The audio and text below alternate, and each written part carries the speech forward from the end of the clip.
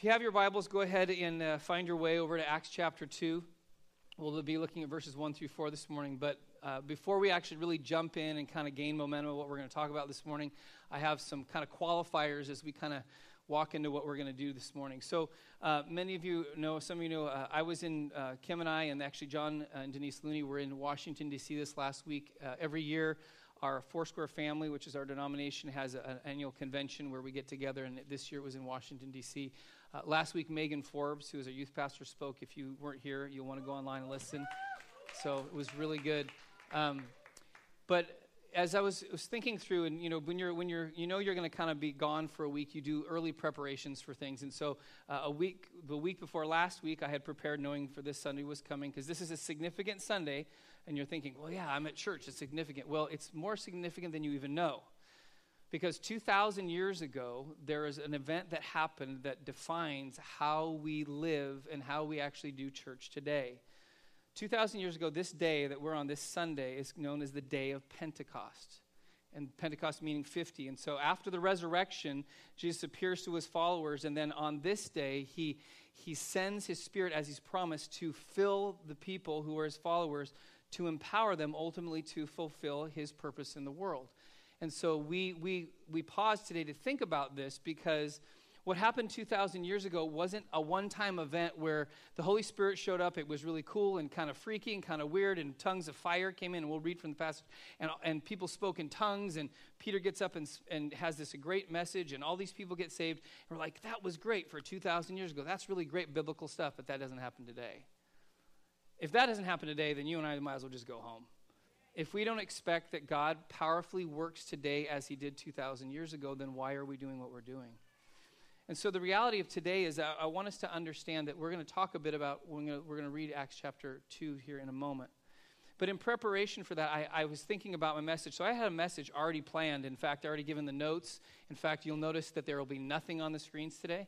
And if you're using the YouVersion app, there'll be no notes on the app today, because yesterday I just felt like God saying, know what you had, it wasn't that I was being disobedient or missed God's will, but that's not what I want you to speak on. I want you to speak on this. I'm like, okay, God, I'll do that. So sat down yesterday afternoon and started to kind of think through, God, what are you wanting to say today in terms of this being the day of Pentecost, the day that really the church started. It's like the birth date of the entire church. This is the day that we remember that the church started. So as I started to think through, I started to realize that it's important for us to really see the bigger picture of why the day of Pentecost. Why? Let me read the verses. But what is happening in this moment in Acts chapter 2 that is so significant for us today, and why we need to embrace God and the way he works through his presence and his power in our life. So let me just read these verses. If you've been in church before, you've heard them. If not, maybe this is new to you, and it's going to sound a little strange, we'll kind of back up and give some context. But starting in verse 1 of Acts chapter 2, so Jesus has risen from the dead. He's gone back to be with the Father. He's promised the Holy Spirit's going to come. There's a group of people gathered in a room together who are his followers, and this is what happens. It says, when the day of Pentecost arrived, they were all together in one place. And suddenly there came from heaven a sound like a mighty rushing wind, and it filled the entire house where they were sitting. And divided tongues as of fire appeared to them and rested on each of them. And they were all filled with the Holy Spirit and began to speak in other tongues as the Spirit gave them utterance. So that's in the church, is a pretty famous passage. Now, what in the world is going on here, and why is this significant? So to really kind of answer that question, just really briefly, I want you to get the bigger picture of what God is up to, okay? So bear with me. We're going to go back way, way back in history, okay? We're going to go back to the Garden of Eden. Adam and Eve are created. They're created in a perfect reality. They are in a context we call the Garden of Eden, which the Bible talks about, and the Bible also refers to as paradise. Why is it paradise? Because at that point, there was no sin in the world. And because there was no sin, Adam and Eve had this capacity, and this is what is unbelievable, to relate to the God of the universe directly face to face, like we relate to each other. This is how they related. There actually talks about God would come walking in the garden. They would actually be with him. That was the context God created them. But if you know how the story goes, Adam and Eve sin, which means they decided in their mind that they could do it better without God and tried to do it on their own, and that's sin. And so in that sin, what happens is this huge separation between God and humanity. And even if you weren't there thousands and thousands of years ago with Adam and Eve in the garden, you and I all do the same thing. At some time in our life, all of us could admit, I've chosen to do it on my own apart from God. And so we're separated from God. So that's our reality. So now where it was this connection, now there's this separation. So it's like God's here, and then we're all the way over here. There's this separation. But God loves people so much. And if it was you and I, if we were honest, we'd probably say, all right, Adam and Eve gave you your shot. You had your chance. Now you're done. No more. But God loves people, so God was never going to give up on his creation. He wasn't going to give up on people. So the rest of human history, and I won't go through all of it because we would be here forever, is God reaching down into our human existence to get our attention, to draw us back into relationship with him. That's why he actually comes to a man named Abraham and says to Abraham, by the way, I'm going to bless you, I'm going to give you possessions, and I'm going to make your family great, but not because I love you, but because I do love you, because I love the world, and through you, I'm going to bless everybody. And he wasn't talking about financial gain. He was talking about the ultimate blessing that would come through Abraham's people, which eventually was what? The nation of Israel was going to be Jesus, the Son of God, that would take away the sin of the world and then once and for all restore people back to God. So the trajectory of human history is this. God is in the process of trying to get closer and closer and closer and closer to you. That's human history. God is pursuing every single person. He's coming after you. Why? Because his ultimate desire is to restore what was lost in the garden, which is God wants to relate to every human being in a face-to-face reality and relationship with the God who created us. But because of our sin and brokenness, we are separated from him, but he keeps trying to be with us. That's incredible news. And even though you've given up, he never gives up. He keeps pursuing and keeps pursuing and keeps pursuing. And here's the dynamic of how we understand this. There are two realities of the way that God is with us. If you are a follower of Jesus and you have said yes to him, and you've come to that place in your life where you realize you can't do it on your own, and you come to a place where you give your life over to Jesus, you realize your life is broken and sinful, and you need his grace and his mercy and his forgiveness, and you're surrendering to him, and you can call it what you want. You become a Christian, a follower of Jesus, a child of God. You know that's happened. There's amazing dynamic that happens in your life. You experience what we would call the presence of God. Now, there's two dynamics I want to talk about today, presence and power, but you experience the presence of God. And let me explain to you what I mean, because this is the role of the Holy Spirit. The Holy Spirit, usually when we talk about God, we use a phrase that isn't in the Bible, but it's how we define, how we understand God. It's the word Trinity, which means not three different gods, but it means one God in three distinct persons, Father, Son, Holy Spirit. We get the Father, we get the Son, but let's be honest, the Holy Spirit just freaks us out. Anybody want to admit that? We don't know what to do with him, because when we read stuff in the Bible, it's crazy, and then sometimes when he shows up in people's churches, it gets crazy, and you're like, all right, I can hang with the Father and the Son, but man, don't let me go get around the Holy Spirit because I don't understand him. The Holy Spirit is just as integral part of who we are and the expression of who God is as the Father and the Son. So here's what happens to you and I is that when you say yes to Jesus, God wants to be so close to you that his presence now dwells in you. Whether you know it or not, at the moment where you say yes to Jesus, God says, okay, now you're going to get the Holy Spirit. You're going to get all of the Holy Spirit who's going to live in you. Now, for some of us, like, I didn't feel anything different. I didn't feel the Holy Spirit. I don't know what that means. But that doesn't necessarily mean that it's not true because you didn't feel it. But the reality is the Bible tells us this is what happens. But there's three things I want to start with when we talk about the presence of God that we experience whether we know it or not. This is something that's happening in our lives every day. Why? Because the Holy Spirit actually is living inside of us when you said yes to Jesus. The first thing, this is the first reality of that. Why does God do that? Because God has set up that he has placed in you by his Spirit. This is the first reality of God's presence. God has placed his Spirit in you as a security deposit for the future. This is significant. Listen to what the Bible tells us in 2 Corinthians chapter 1, verses 21 and 22. This is NIV. It says, now it is with God who makes both us and you stand firm in Christ. He anoints us. And this verse 22. Set his seal of ownership on us and put his Spirit in our hearts as a deposit, guaranteeing what is to come. What is a deposit? A deposit is something, and usually it comes through financial means, that you place on something that at a future date you are saying, I am dead serious about buying that and owning it. So if you bought a house, the term is used is earnest money. I'm going to put money up front to say, I'm serious about wanting to buy this house. When we bought this building, we had to put some money up front so that the owner knew we are serious about buying this building. We put deposits on things all the time. And what is it? It is a demonstration of something that says, I want you to put that car, that house, that possession on hold for me because my plan is full and complete ownership. Here's the beauty about the way God's deposit works compared to ours. God's deposit is non-refundable on his side. You and I may want to walk away, but no, he's deposited his Spirit and says, it's a guarantee for you because it's my work in you. Just think about that for a moment. The God of the universe loves you so much that even though you're a sinner and you're broken, that we're flawed, he says, okay, now I'm going to put my Spirit inside of you. Why? Because someday you're going to experience what Adam and Eve experienced. You're going to get face to face, and I am putting a deposit in you as a guarantee this will happen for you. Because there are days when you and I, we doubt that it's going to happen, don't we? But God says, listen, my presence is with you and in you. Why? Because there's a deposit placed in you. What could be more valuable than the God of the universe sending his Spirit, who is fully God, to be present in our lives and saying there's a guarantee for your future? Now, I know most of us don't wake up in the morning and think, oh, I'm guaranteed today. I feel so well about myself because I know that someday I'm going to be in heaven because there's a guarantee. Now, some of us do, but most of us don't even think twice about it. But God has already put a deposit on your life because God wants full ownership of your life so he can relate face to face with you. Second truth about God's presence, what his Spirit looks like when his Spirit is in our lives, is he looks like a faithful friend. And you think, friend, the Holy Spirit, God's presence. Yeah, this is really important because you and I don't know what, ultimately, many of us don't know what a faithful friend looks like.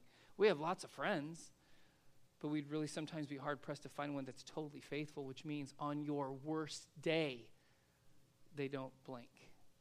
They don't hesitate. They don't walk away. They still love you fully. Listen to what the Bible talks about God's presence in our life through his Holy Spirit. A couple different passages. In Hebrews chapter 13, verse 5, the writer of Hebrews reminds us, it says, keep your life free from the love of money and be content with what you have, for he has said, I will never leave you nor forsake you.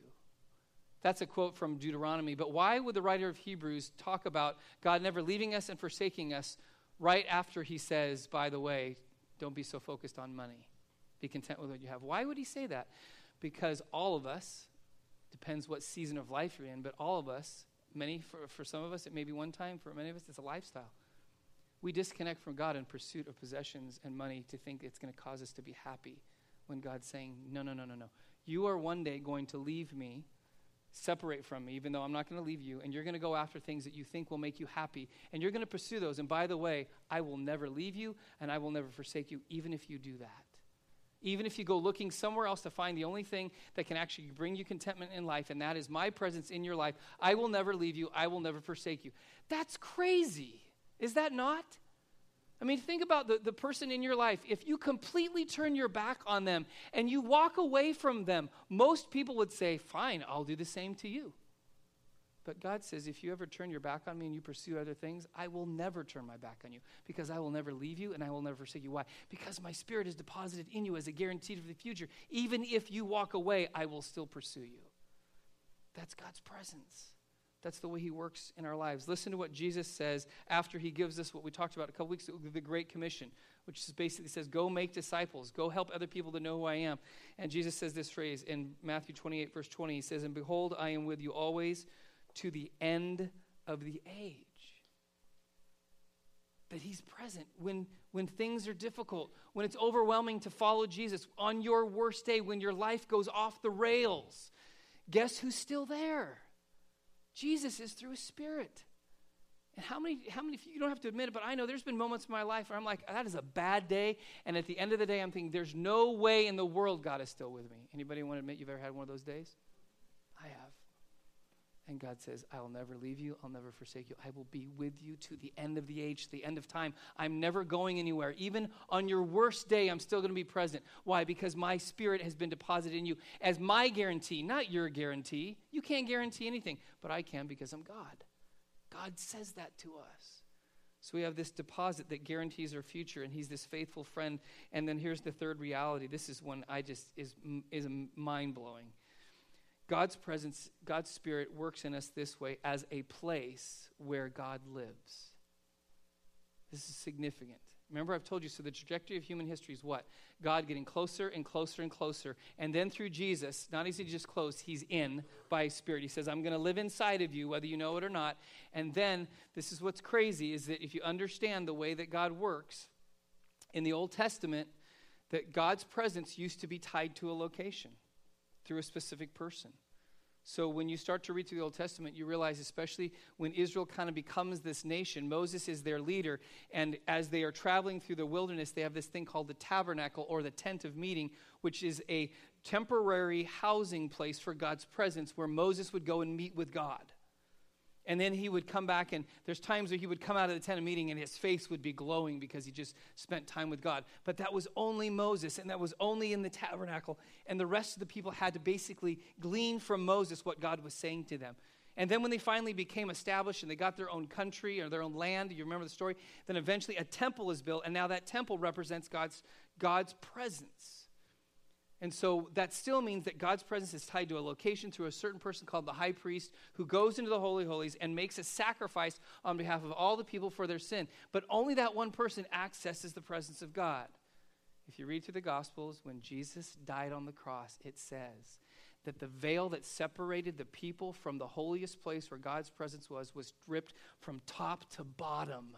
And God was saying, now my presence is not in this building anymore. Listen to what Paul writes in 1 Corinthians 3:16. He says this, do you not know that you are God's temple and that God's Spirit dwells in you? Do you catch that? The God of the universe is not tied to a location. He's tied to your soul.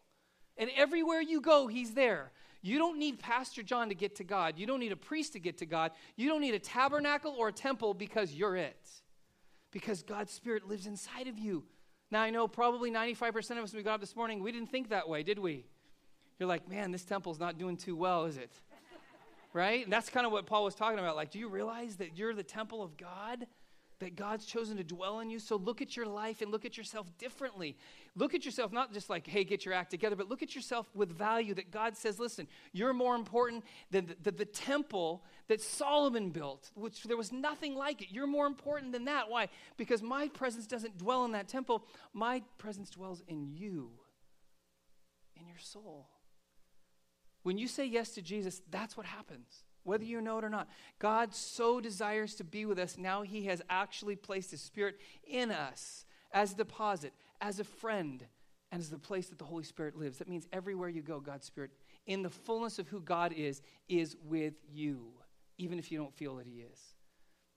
Now that's God's presence, and that's something that we all access. But you know what I've discovered in my own journey? In my own journey as a follower of Jesus, and as well as the journey of others I've watched, is that all of us have access and experience the presence of God, but not all of us experience the power of God. Because God came to be present with his people, and he's done that through Jesus and the placement of his Holy Spirit in our lives, but he didn't do that just so that we could say, great, I've got the Holy Spirit, I've got the guarantee, I've got the deposit. Now I just kind of hang out and wait till Jesus comes back because it's guaranteed on his behalf, and so I'm good. No, that's not the end of the story. That's where we get to Acts chapter 2. Because the 120 people gathered in that room all had some experience with Jesus where they had come to know Jesus in a way that they had given their life to him, and there was still more that God had for them. They had received the Holy Spirit at the moment of their salvation, but they had not experienced the power of the Holy Spirit that came when they were filled in Acts chapter 2. God's desire is that would happen for every follower of Jesus. That's when you read the scriptures. Now, I'm not going to take long just because I'm not going to argue the case because there is no argument for it. If you just pick up the Bible and read it front to back, you will discover that the Holy Spirit can never be removed from the scriptures. The Holy Spirit can never be removed from the church. The Holy Spirit's work through the power of what God wants to do is an essential part of what it means to be a Christian. And I'm saying that because I know some people are like, oh no, that was for yesterday. You can't find that anywhere in the Bible. That's a man-made argument because we don't know how to handle the Holy Spirit because he freaks us out. So we come up with theologies to explain him away so we feel comfortable and safe again. You know, anytime we come up with theology to limit God, it's not a good theology. It's not. Now I'm going to move on because I don't want to argue the case, and I'm not up for a debate on that one because go to the scriptures, and if we go to the scriptures, you can't get away from it. So with that understanding, if God wants us to actually experience not only his presence, which we have, but his power, Why do we need his power? Why isn't it just good enough? I'm just going to hang out with Jesus because his Spirit lives in me. I'm good. What is it about power that we need in our life? There's 4 things I want to highlight that we are desperately in need of in our lives, in our church, and in our world. The first one is this. We need God's power because we need clarity. Jesus was talking to his disciples in John chapter 16, and he said some very important words because he was telling them, I am going to go back to be with the Father, and when I go, I'm going to send my Spirit in his fullness to you. And when he comes, these are the things that are going to happen. These are the things that he's going to do. And Jesus says this in John 16, verse 8. And he says, and when he comes, talking about the Holy Spirit, he will convict the world concerning sin and righteousness and judgment. And then the following verses, Jesus kind of unpacks what that means. But what is Jesus saying? When the Holy Spirit shows up, he's going to do something that you as a human being cannot do. He is going to convict people of sin. You can't do that. We can't do that. He's going to convict people of righteousness. You can't do that either. And he's going to demonstrate the reality of what judgment looks like for people. And we can't do that either. We can't convict somebody of sin because we're not God. We can't convict somebody to live righteously because we're not God. And certainly we don't have the right or the privilege to judge somebody's eternal soul. Only God can do those things. Why are those important? Because we live in a world that is absolutely upside down, is completely confused about who God is, does not understand the first thing about the reality of God creating all things and what Jesus has done to bring people back in relation with God. Our world doesn't get that anymore. Our world doesn't understand that anymore. And we live in a culture that is dying for clarity. And we sit back sometimes as Christians and we look at the world and we judge them for their decisions, not realizing they're lost and confused. Jesus came, it says in the Gospels, Jesus came upon crowds and multitudes, and it says that he was moved with compassion. Why? Because they were harassed and helpless. Not sinners condemned to hell, and so he came to, no. His heart broke for the culture he came to because he realized the reason they're making decisions that the reason they're in lifestyles that they're in, the reason they're doing what they're doing is because they don't know what to do. Because they're confused. But then the Holy Spirit, through his people, comes along and cuts through all the arguments and convicts somebody of their sin that you couldn't convince them that was sin. How many times do we keep telling the world, this is sin? And they go, oh, no, it's not. That's wrong. Oh, no, it's not. And then the Holy Spirit comes along and they go, yes, it is. Because you can't convict somebody of sin. How many of us could make somebody live a right life? Don't raise your hand. I'm giving you the answer, okay? You can't do it. Who's the only one that gives the ability for someone to live righteously?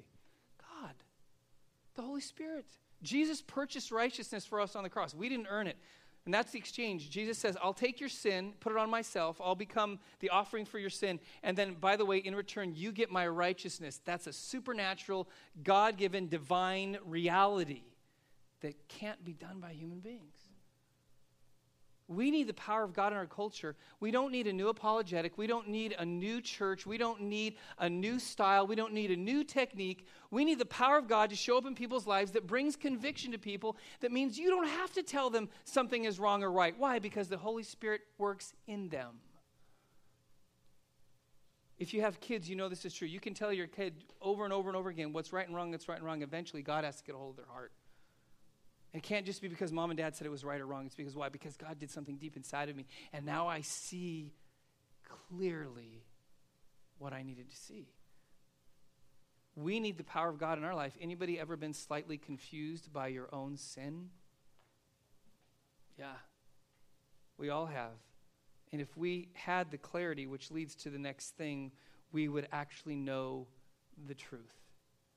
Because the second reality of why we need God's power is not only for clarity, but because of truth. We need to know the truth. Listen to what Jesus goes on in John 16, and it says by verse 13, he says, when the Spirit of truth comes, he will guide you into all the truth. And for he will not speak on his own authority, but whatever he speaks or he hears, he will speak, and he will declare to you the things that are to come.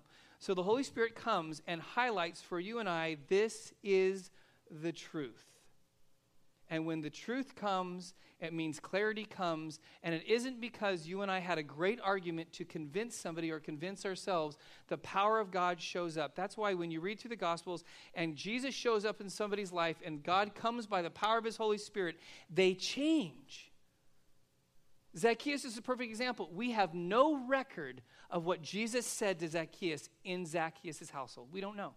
We just know the encounter on the street there when Zacchaeus was the tree, and then Jesus announces to Zacchaeus, I'm coming to your house today. That's all we know. And the next thing we know is that Zacchaeus is standing up repenting for his sin. And there's a genuine brokenness in him. What happened? I'll tell you what happened. The Holy Spirit got a hold of him and brought him to a place of, this is the truth, Zacchaeus, about your life. Now you're seeing it clearly, even though it was already there. But now the truth has come to you, and the truth is transforming your life. Why? Because Jesus brought the answer to Zacchaeus' questions. And you and I all live with questions, and you don't know it. In fact, sometimes we live with questions that we don't know we have, and we don't even ask them. And the question is this: how do I get out of the mess that I'm in? How do I break the cycle of addiction in my life? How do I live in good relationships with people? How do I restore my marriage that is broken? How do I parent my kids properly? How do I do all these things? And you know what? Let's be honest. We don't know. We don't have the answer. Why? Because the answer lies with the truth that God brings through the presence of his Holy Spirit that equips us to do things that we can't do on our own. That's what we need. The power of God brings truth to the Holy Spirit that illuminates to us the truth that gives us answers to questions that we wish we had. I don't understand fully how God works, but I know that he does work. And I think so many times in our life we try to figure out how God's going to do something instead of just embracing that God's going to do it. See, that's where we get hung up. God wants to reveal his truth, but we want to give him the formula on how he's supposed to do it. Think about it. We do. How many times it's like take the 10 steps of this or the 5 steps of that. And there are no steps in the Bible. Jesus doesn't work consistently the same way all the time. He doesn't. In fact, if you read through the Gospels, almost every, not all of them, but almost every miracle Jesus performs, he does it in a different way. Why would he do that? I think as a statement to his people, don't try to find the formula, because the power is not in the formula, the power is in the Holy Spirit. And if we're willing to do that, that means how is God going to work in my life? He's going to draw me to truth. How is he going to bring answers to the questions that I have? If I seek him, he's going to bring truth to my life and bring an answer. Perfect illustration. Acts chapter 10. Peter. Remember Peter? Peter's always getting challenged in his faith. In fact, this last week at our convention, someone communicated, actually was reading from Acts chapter 10 and verse 17. And the translation she was reading from, it said this about Peter, and I'll give you the context. It described Peter as being confused and disturbed. Now, when you hear that, you're like, I don't want to be like Peter. I don't want to be confused and disturbed, right? I want to know. I want to have clarity, and I want to be at peace. But if you understand what's going around that, this is really important. Talk about understanding truth.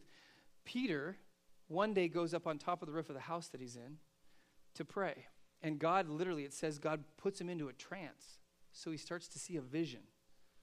And the vision Peter sees greatly confuses and disturbs him, because Jesus lowers in front of Peter the sheet with all of the food on it that Jews are not supposed to eat.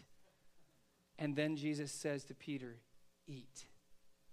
And Peter, like a good Jew, even in his own vision, rebukes Jesus again and says, no, I can't do that, because that would be violating the rules that we have about the dietary restrictions of the Jewish culture. And then Jesus says to him, what I have made clean, you cannot make dirty. It's clean, Peter.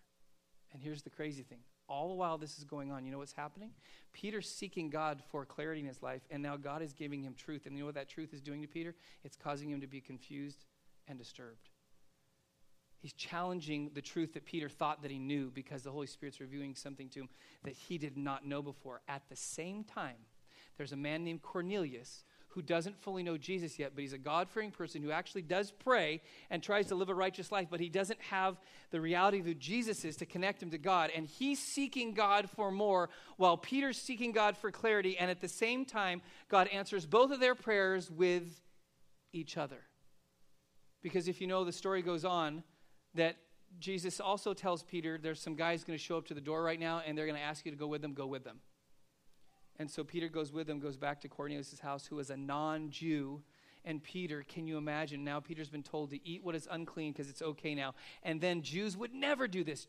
Peter steps foot in a Gentile's house. Why? Because this is the truth that God's revealing to him. And then presents the gospel to Cornelius, his family, and they all get saved. What's happening there? The truth that Cornelius was looking for came through Jesus and the messenger named Peter. The truth that Peter was looking for was a new revelation from God that what he thought was unclean, God had made clean. That's truth. How many times in your life have you sought God and said, God, I don't have the answer to this, but I know you know what the truth is, and I need your Spirit to guide me into all truth? When was the last time you did that? Because we are all faced, I know, every day with things that we don't understand and we don't have answers for. But Jesus has truth through the Holy Spirit. Can you imagine what that was like for Peter to learn a truth that he didn't think was a truth? That's the way God works, which, by the way, that's a side note. Not always, but many times when you find yourself confused and disturbed, that is the moment that God is at work in your life. He does, because Jesus is very disruptive, by the way, if you don't know that. He disrupts everything about your life. You're like, oh, he comes in peace and joy and comfort. Yeah, he does. But he will mess up your life completely because he's about turning things upside down so that you see the reality of what life's supposed to look like through him. And then there's a third thing that we need, why we need God's power, and that's because of sin. We are all sinners. Amen? All of us. We're all broken. We don't have an answer for our own sin, and we don't have the ability to overcome our sin. We have the ability to modify our behavior, but we do not have the ability to overcome our sin. Only God has that power. This is something the Apostle Paul understood, and this is what he wrote in Galatians chapter 5, verse 16. This is in the New Living Translation. It says this, Paul says, "So I say, let the Holy Spirit guide your lives. Then you won't be doing what your sinful nature craves." And then he goes on to explain what we call the fruit of the Spirit, what the Spirit produces in your life. Why is this significant? Because I'll tell you what most of us do. When we are faced with an issue in our life, an addictive behavior, a habitual sin, failure in our life, you know what we tend to do? We focus on the failure and try to fix it. We do. If I'm going to break an addiction, I have to go after that addiction. I have to deal with it. Yeah, there's parts of it, that's true. But you know what we always miss in the equation? Paul doesn't say focus on the addiction. What does he say? Walk in the Spirit. Let the Spirit guide you in the way you're supposed to live your life. Don't worry so much about how you're not going to do that anymore and focus in on what God's wanting you to do now. Because the more you focus on that sin, the more it will control you. And even if you break the addiction, it still will hold you every day. Why? Because your whole day will be consumed with, how do I avoid the sin? It's still winning in your life. You've modified your behavior, but you haven't been freed. And God wants to bring freedom from sin in our lives. And this is one of those areas, again, I tell you, I don't know why God doesn't work consistently the same way every time. It would be just easier for us, wouldn't it? It's like, okay, and I can know A, B, C, boom, it's God, right? Anybody with me on that one? He doesn't work that way. And that's why I have friends who have experienced freedom from bondage and sin and brokenness in their life, and it's been done a variety of different ways. For some people, I have close friends where literally, I met one of my friends, we were working together for a number of years, and he was sharing with me what he'd experienced in his life. And this is what he said. He said, listen, I was a drug addict for years. And he said, I tried everything to get free, and I couldn't. And he said, in a moment, one night, he goes, I came to Jesus, I gave my life to Jesus, and he said, this is what happened to me. I was saved, and in the next moment, I was filled and baptized in the Holy Spirit, and I actually spoke in tongues, which is a language he didn't understand, all at one time. He said, the next morning I woke up and I never had a desire to touch drugs again, ever. I'm like, I want that, right? Any ailments I have, let me see. I pray the prayer, get filled with the Holy Spirit, next morning, boom, it's gone. But then I also have other friends who have fought a battle of addiction for 15 or 20 years in their life. And they keep trying and they keep failing, they keep trying, and they're going through a process and they learn things, and then over time, eventually, they find freedom. And I'm like, God, wait. One night or 20 years, why can't it be one night? And God still brings freedom the way God brings freedom. I, as a human being, don't get to critique the way God works. I just know God works. And I trust him. God wants us to be free from our sin. Jesus broke the power of sin, which was death, because ultimately death is what is at the end of our sin, and that's taken care of. Why? Because Jesus was perfect, and he paid for our sin. Therefore, before God, we're perfect. So sin is not going to condemn us to death, but sin can wreak havoc in our life if we don't find freedom in Jesus. And one of the ways that freedom comes is when we surrender to the fullness of the Holy Spirit, who brings power into our life and transforms our souls. And then what we do, we don't walk by the flesh anymore. We walk by the presence of the Spirit in our life, who says, this is the way to go. Then you won't have to worry about going over here. And then finally, the final point before we'll conclude here with a time of response to what God is saying is that we need God's power to be his witnesses. Now, I'll guarantee you, because I know, I'm losing most of you right here. Because you're like, okay, I got it. I need truth and clarity, and I need power over sin, but Pastor John's going to talk about that witness thing again. He's going to talk about making disciples and the Great Commission and all that stuff. Yeah, that's not for me. That's for other people. You don't have to raise your hand if I've just described you, okay? You know who you are. The reason I say that is because you don't get to disconnect the two. You and I don't get to get freedom over sin through the power of the Holy Spirit and then not be people who testify about what God has done in our life. You don't. That's called selfishness. And God has done something in you because he loves you and he wants to do something through you for the sake of the world. And so when you get to Acts chapter 2, what's happening is there's a group of people who have witnessed the resurrection. They've seen Jesus die. They've seen him come back from the dead. They are all in. In fact, just by virtue of being in that room together, their life is on the line because they know that the Jews hate them because they're followers of Jesus, and the Romans hate them because they think they're going to overthrow the government. So their life is on the line. They're all in with Jesus. They're in this room seeking God, and then the Holy Spirit shows up and does what? The very thing that Jesus promised he was going to do.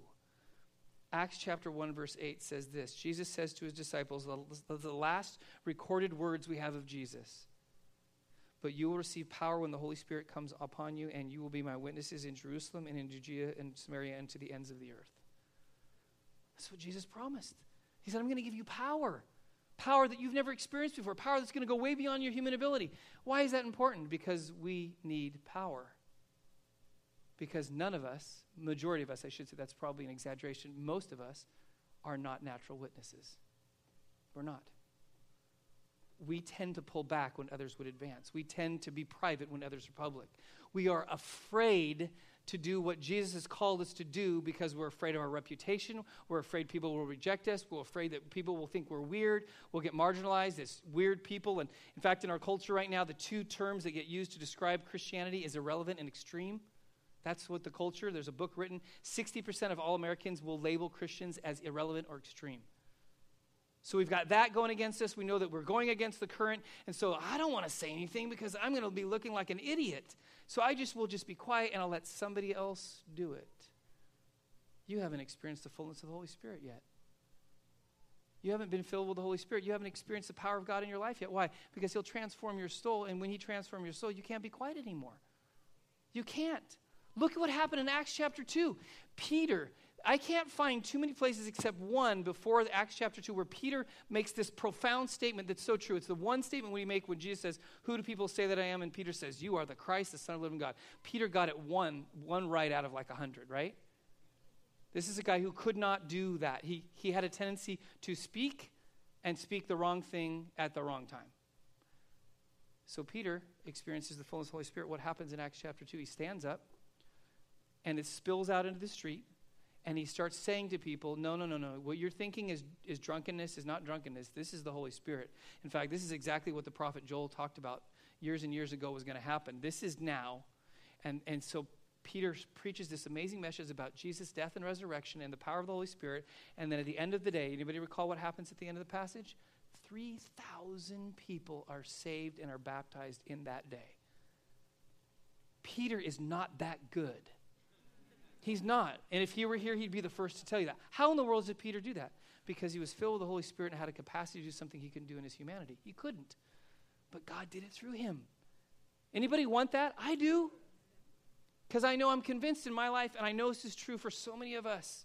You're like, man, I would never stand up and testify about Jesus in a public gathering. You know why? Because many of us would never even walk across the street to talk to our neighbor. You're like, oh, Pastor John, you on that one again? Yeah, I am. I said this first service, and I'm convinced. There are 300 to 400 people who call Antioch their church home. What if 300 to 400 people actually took seriously when Jesus said that we're supposed to love our neighbors? What's the most loving thing that we can do for our neighbors? Is demonstrate the love of God through Jesus in our life and get over ourselves and have the confidence and the power in us to actually cross the street, build relationship with neighbors, and let them into our lives. You know, it's really funny. I don't know what it is, but when I'll tell stories about talking to my neighbors, I've had a number of people who somehow don't believe me. I've had people actually tell me they've driven by my house on a Saturday morning to see if I was out mowing my lawn talking to my neighbors. Really? You should be at home mowing your lawn talking to your neighbors, not worrying about if I'm talking to my neighbors. As though I'm going to catch Pastor John in a lie. So would I need to pull out Facebook Live next week and say, hey, here's my neighbor, and we're having a conversation? Sorry, I'm a little punchy, okay? But the point being is, why do we not do that?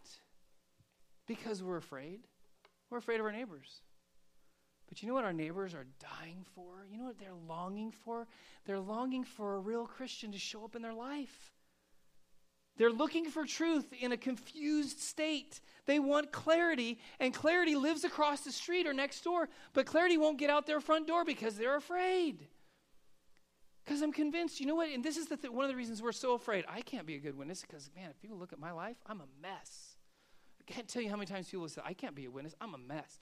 Well, welcome to the club because we're all a mess. You know what? I'm convinced in the non-Christians that I know and have relationship with, you know, one of the most refreshing things to them is when a Christian is willing to own up to their failure. That's what they're looking for. And the difference between a Christian who fails and a non-Christian who fails is that you and I live under the grace of God, and we have access to forgiveness for our brokenness. But we have to be honest with it. Because I'm convinced some of you, you know, you're like, man, I live in an apartment and the wall's really thin, and when I cuss at my kid, they hear me. Because you hear them cussing at their kid too. And you're like, I can't possibly tell them I'm a follower of Jesus because they'll look at me and think, what a hypocrite you are. You know what they're longing for? For you to say, yeah, you know what? I struggle with my kid too. And there's times that I lose my patience with my kid. And I raise my voice, and I've cussed at my kid too. But you know what? I go before Jesus and I ask for his mercy and his forgiveness. And you know what he does? He forgives me. And I reconcile with my child and I try to make it right with them. And they try to learn to extend forgiveness to me. And I know I'm not perfect, but I know Jesus loves me. The world's dying for that. But what do they usually get? They get distance or judgment from us. Why? Because we haven't been filled with the Holy Spirit. We don't have the power and the confidence. Why? Because it's always about us. And God says, listen, I can give you a power and a confidence and ability that you can't do on your own so that you can be a witness and you can have confidence to talk to your neighbor. For some of you, it's not your neighbor. You know what it is? And I've said this before. There's some of you, God has called globally, and you are fighting tooth and nail not to go. You're scared to death because you love where you live and you're comfortable, but you don't want to go hang out with people who eat differently and speak differently, and you don't want to go be in poverty, but God's already moved on your heart, but you're fighting it because you have yet to experience the power of the Holy Spirit in your life that will compel you to go. This is the birth date of the church of Jesus Christ globally. And it started with the power of the Holy Spirit coming into people's lives. So not only do they experience the presence of God, God with man, but we experience the power of God, which is God through man, to others. That's what we need. So this is what we're going to do. I'm going to ask the worship team to come and join me. We're going to have a time of we're going to sing a couple songs together, but we're going to give room for response to what God wants to do today. And here's what I'd like to do. In a moment, I'm going to invite you to leave your seat and to come forward. Now, before we do that, I want you to understand what we're doing in this moment, okay? Now, when you're sitting here and you're maybe in one of two kind of areas, and that is maybe, you know, I've experienced being filled with the Holy Spirit before. God gave me the gift of tongues, and I've spoken tongues, or I've prophesied, or He's gifted me, which, by the way, don't follow a formula. When God fills you with His Spirit, God does what He wants to do. Because we so many, you know what, you have to do this, this, and this. No. Through the book of Acts, there is no formula for what happens when the Holy Spirit fills you. He does equip you. He does give you power, but that may look different for each person. But you may be sitting here and you think, well, yeah, I got that. No, this is for other people. No. This is for you. Because Paul also says in Ephesians that we are supposed to be filled with the Spirit ongoingly, over and over and over and over again. But then there's others that maybe you've never experienced this. Maybe you've really prayed and you really are hungry and you want God to fill you with His Spirit, but you feel frustrated because you keep praying and nothing's happening. You keep pursuing, you keep asking, you keep seeking, you keep knocking. Why? Because it may take one day for you, it may take 20. I don't know. I don't know the way God works, but I know that God works. Maybe there's a third category. You are resistant right now. And you're pushing back because in your background, religious background, you don't have a category for the power of God. You have a category for knowledge and information and teaching and behavior modification. But when you start bringing up the Holy Spirit, you're like, don't go there. This was a great church. I loved Antioch until Pastor John started talking about the Holy Spirit. You got to go and ruin it for me. That's happened in our church, by the way. The Holy Spirit's at the core of the church. He has been for thousands of years. It's not my idea. It's God's. If that's you, could it possibly be true that you are confused and disturbed right now because it's a sign that God is at work in your life? And He's saying there's another dimension to your experience in following me that you have yet to get to. And I'm wanting you to experience it. But you've pushed back theologically and you've pushed back in your experience and you have all the answers. And it's God saying finally to you today, you're not God. Let me be God. So I don't know where you're coming from, but I know one thing's for sure. God wants to fill all of us. God wants to empower all of us. God wants to give us a confidence in what He's doing in our life. He wants to bring freedom from sin. He wants to bring clarity and truth in life. He wants to do that through the power of His Holy Spirit. And this is what I'd like us to do. I'm going to ask you if that's what you desire. In this moment, we don't always do that, but I'm going to ask you to come forward because so many times we'll say, it's just me and Jesus, and I'm coming forward in my heart. Not today. Sorry. There has to be some kind of physical response today. It doesn't have to be that way all the time, but today I feel like it's important. And there is no shame. If you feel like physically you have to stay in your seat, I understand. But if your desire is, I want to be filled with the Holy Spirit today, then come forward right now. Come forward. The front is open. You can stand, you can kneel, you can sit. But when you all gather forward, I'm going to pray, and then we're going to spend a little bit of time as we conclude just worshiping Jesus and allowing the Holy Spirit to come do what He's going to do. Don't be afraid. Come forward. Come and let God do what He's going to do, okay? This is not a test of wills. And by the way, the Holy Spirit is for everyone. The power of God is for everyone. And if you've experienced this before, you can experience Him again. If you haven't experienced Him, He wants to fill you with His Spirit today. So be a candidate. Be receptive. In between services, one of the people who's been a long time part of our church came to me and she said this. She goes, what I'm feeling today is our church is distracted. We're distracted by all this stuff out here that we're trying to fix.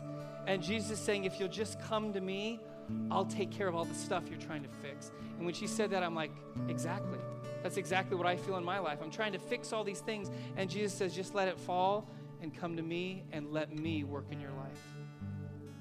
So where you're at right now, if you need space to kneel, people can move. And if you want to stand or sit or whatever you want to do, you can do that. But I'm going to pray and then we're going to worship. And this is what I want you to do.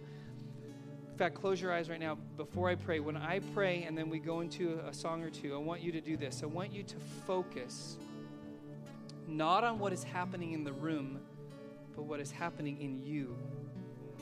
What is Jesus saying to you? What are you feeling? What are you experiencing? Don't try to manufacture emotion. Let God bring it naturally. But God may do something that you don't expect Him to do. He may give you a gift that you've never had before. But you know what He also might do? He may point out something in your life that you don't want Him to touch, but He's saying, listen, I want to bring my fullness into your life. And by the way, sin does not disqualify you from the power of the Holy Spirit, but what it does do is it does distract you. And Jesus may point to that sin or brokenness and say, hey, listen, I want to apply my grace and mercy and forgiveness to that, but you got to offer that over to me. And in offering that over to me, I'm going to fill you to the fullness of who I am by my Spirit. So don't define, but just be receptive. Receive. Let the soul of your heart be postured in a way that, God, whatever you want to do, however you want to come by your power, but I know I need to experience your power today. So Jesus, as we are standing here or kneeling here or we have come before you, we are candidates for your power in our lives. We have come to a place where we know we cannot make life work. We can't try harder. We can't come up with different techniques. But Lord, we know that your power changes everything about us because you are God and you work in the supernatural. So Lord, I pray as we come, as we worship you, that Holy Spirit, would you come? Would you come right now? Would you go beyond our arguments, our brokenness, our sin, our doubt, our fears, and would you reach into our soul and would you ignite us? Would you fill us to the full so that, Lord, what it is that you want to do, it is identified clearly for each individual, that they know that you are here, that you are present, that you are at work, and that you are filling them to the full. So, Holy Spirit, your will, not our will today. So come and fill your people once again as you have been doing for thousands of years. We ask for this and we anticipate your filling in these moments in Jesus' name.